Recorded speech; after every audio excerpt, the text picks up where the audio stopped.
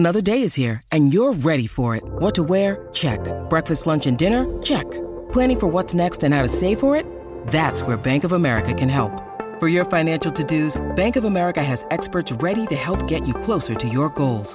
Get started at one of our local financial centers or 24/7 in our mobile banking app. Find a location near you at bankofamerica.com/talktous. What would you like the power to do?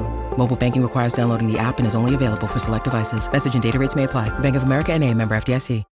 When you need mealtime inspiration, it's worth shopping Kroger, where you'll find over 30,000 mouth-watering choices that excite your inner foodie. And no matter what tasty choice you make, you'll enjoy our everyday low prices, plus extra ways to save, like digital coupons worth over $600 each week. You can also save up to $1 off per gallon at the pump with fuel points. More savings and more inspiring flavors make shopping Kroger worth it every time. Kroger, fresh for everyone. Fuel restrictions apply.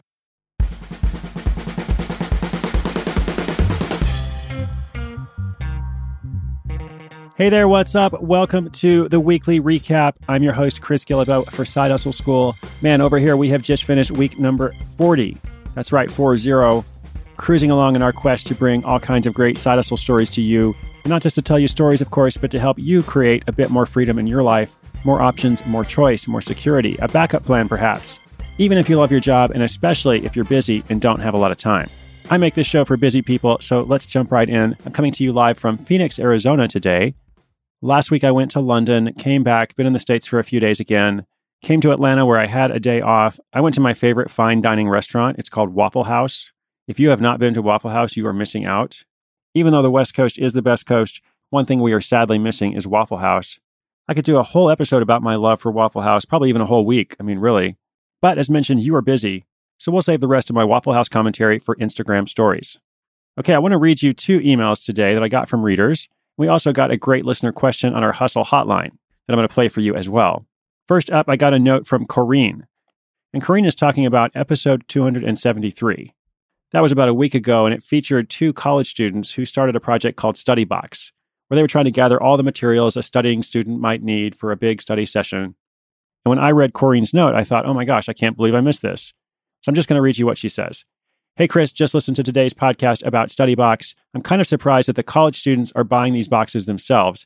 I see a bigger market in somehow reaching their parents. This is a strategy you didn't mention in your notes. If the guys could figure out how to target the parents of college students, these are the folks who would buy subscriptions and one-off purchases for their college-age children, hoping beyond all hope that the content somehow help their kids study better and get better grades. Maybe one approach would be to have a stand set up at football games, especially homecoming or other athletic events. Anyway, those are my thoughts on a Saturday morning in Massachusetts. Sorry I didn't get to see you in Boston next time for sure. Corrine, thanks a ton for highlighting that for us. I completely agree. College students and college students' parents are very different markets. And in this case, there's no way to know for sure without trying. So it's not to say they were completely on the wrong track. However, it does make perfect sense to me that their parents could actually be a better market if you could somehow reach them. So thank you for helping to make that a better story. I'm curious what the StudyBox guys think of it. If they're listening, maybe they'll let me know and I can update you in turn. All right, here's another email from Jessica. This is a bit of a success story, which I love to hear. Jessica says, congrats on the new book. I, of course, pre-ordered my copy and received it via Amazon. Wanted to give you an update on the 3 ideas for a side hustle that I had earlier in this year. I was inspired by the episode you did with the marketing consultant who created a retreat for men. So I have created a weekend cottage retreat with aspiring entrepreneurs who are in my shoes, need a community, and need someone to hold them accountable. There were a total of 9 women, predominantly women of color, and I charged $130 each and promoted via Facebook and Eventbrite. I rented a cottage, created meal plans, and it was all-inclusive for 2 nights. I led workshops on goal setting and planning, and I also got one of the girls to do an art therapy session. The property was beautiful, and the entire weekend was amazing. I got a lot of great feedback from the ladies who attended, but also from the people who saw the opportunity online, but just couldn't make it at that time. Now I want to get into this full force. I know I'm going to learn a lot more from the book. I have a few ideas I'm going to push out, but my main concern at this moment are these empire building retreats. In fact, the full name is Evolving Doors Empire Building Retreats. Well, I love that name. I love that whole mission. Congrats, Jessica. My only comment is I think you should charge more. But you probably know that, and I realize that first one was an experiment. So let us know how the next one goes. Okay, next we have a listener call in from Dave in Northern Virginia. Before I play his message, just a quick reminder that you can call the Hustle Hotline and leave your short message with a question or comment that we may in fact play on the show. What is the number for the Hustle Hotline, you ask? Well, it's very simple. It's just 844-9-HUSTLE. also known as 844-948-7853. Alternatively, you can record a voice memo with your phone and just email that to podcast@sidehustleschool.com. The Hustle Hotline receives calls in multiple formats. Okay, let's hear from this week's caller. Hi, Chris. This is Dave from Northern Virginia. I wanted to get your take on a side hustle that would involve selling a product that already exists in some form. In the past, I had what I thought was a unique idea for a product that fulfilled my needs and I believe would fulfill the needs of others. When I did some research, I realized that there are some small-scale operations already producing and selling this product. I wanted to get your take on a side hustle that involves selling a product that already exists, the pros and cons, and see what you thought about it. I really appreciate it. Thanks. Hey, Dave, thanks so much for the call. I assure you, a lot of people have this question. In fact, I have been getting it night after night on tour in one fashion or another. What if my idea is taken? Well, I think I've answered it a couple times on the show, but like I said, it keeps coming up. You're not the only one. In fact, tomorrow's episode features someone who makes a lot of money. I think it's like $300,000, no joke, on this unique product. And he does so even after realizing that somebody else is doing something similar. Now, you mentioned pros and cons. I would say the biggest pro is the fact that somebody else is doing it and it's actually working for them. That's a good thing. It shows that there is market demand. It shows that people are familiar with that product or service. It's actually very difficult, or at least it can be, to educate people about something that doesn't exist or hasn't existed until you came up with it. So in short, just because somebody else is doing your idea doesn't mean you shouldn't pursue it. Now, obviously, this is going to be a case-by-case thing because in your call, you didn't mention what your idea was, what you're working on. There very well may be some cases in which it's not good to proceed if somebody else is doing exactly the same thing, but it's really hard to say without hearing more about the specific thing. Generally speaking, I would not be put off by that fact at all. Good luck, man. Let us know how it goes.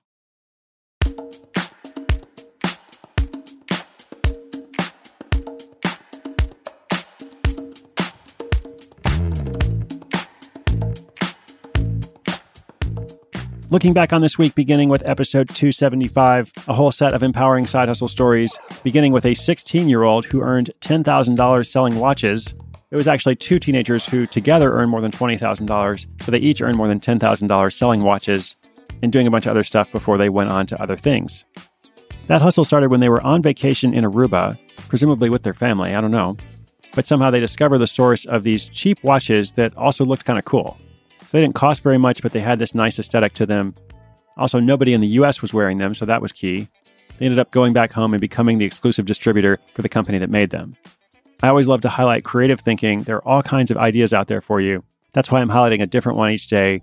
That was followed by a university lecturer in Taiwan who creates a $2,000 a month hustle by introducing kids to new cultures. He's actually writing children's books, and he has this really nice packaging that uses foreign newspaper print inside and puts passport stamps on the outside of the package. So for kids back in the States who might not be exposed to cultures in Asia or elsewhere, they have this kind of foreign moment of learning from afar, immersing themselves at least a little bit in a different part of the world, which of course I think is very healthy and good. Oh, and he also makes money, of course, because, side hustle school. Next up was an episode about a marketing professional who earns money teaching people how to shave. That story definitely has the anecdote of the week about how when he and his wife arrived to set up teaching their second class, they were actually greeted by a room full of toddlers dancing to Sir Mix-a-Lot's Baby Got Back. How do you top that? Not what they were expecting from their clients who wanted to learn to shave. There was also a story of someone creating Snapchat filters for weddings, a story of a guy who's a farm certification specialist who also likes pottery and finds a way to create a hybrid approach to his life and work. And we have lots of folks out there that are doing 2 things or 3 things or more things. So I thought that was good. And then last but not least, yesterday's story about a boring desk job, which leads to $14,000 a month coffee pod biz. That story was focused on the UK, where I just happened to be for the past few days until I got back to the States. And perhaps it's a good reminder that you don't always have to follow a passion. It's great if you're passionate about something like pottery or perhaps shaving. But in this case, I don't think that guy was passionate about coffee pods. He just noticed a problem. The problem was that they were overpriced and there weren't a lot of flavors. So sometimes it's a passion that leads you to your side hustle. Sometimes it's a problem. Both directions totally valid.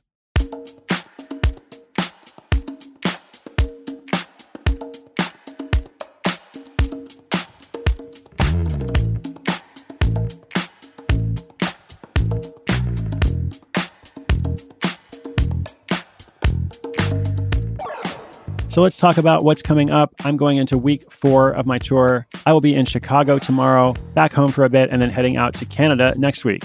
I will be in Vancouver, Calgary, Montreal, and Toronto. I'll tell you more about that as it gets closer, but just a reminder, you can always see where I'm going or sign up to come out to an event at sidehustleschool.com/tour. I would love to see you somewhere along the way. We've got more cities that we're adding soon. In fact, they're probably going up this week. And on the show this week, we've got a bunch of great stories, including a designer who turns bad parking into $25,000 a year. There's also a museum educator who improvises and creates a side hustle from her day job. And this really big story that you'll hear tomorrow about a marketing manager who makes more than $300,000 with anti-mosquito bracelets. This person was not an expert in mosquitoes, by the way, nor were they particularly passionate about mosquitoes, to go back to that passion versus problem thing. But needless to say, that project has turned out very well, and I look forward to telling you all about it in the episode. The Side Hustle book continues to roll out. I keep getting emails from people who are reading it and putting it to use. Just a reminder, if you haven't picked up the Side Hustle book yet, I would love for you to check it out. It is all about going from idea to income in 27 days. It is now out worldwide.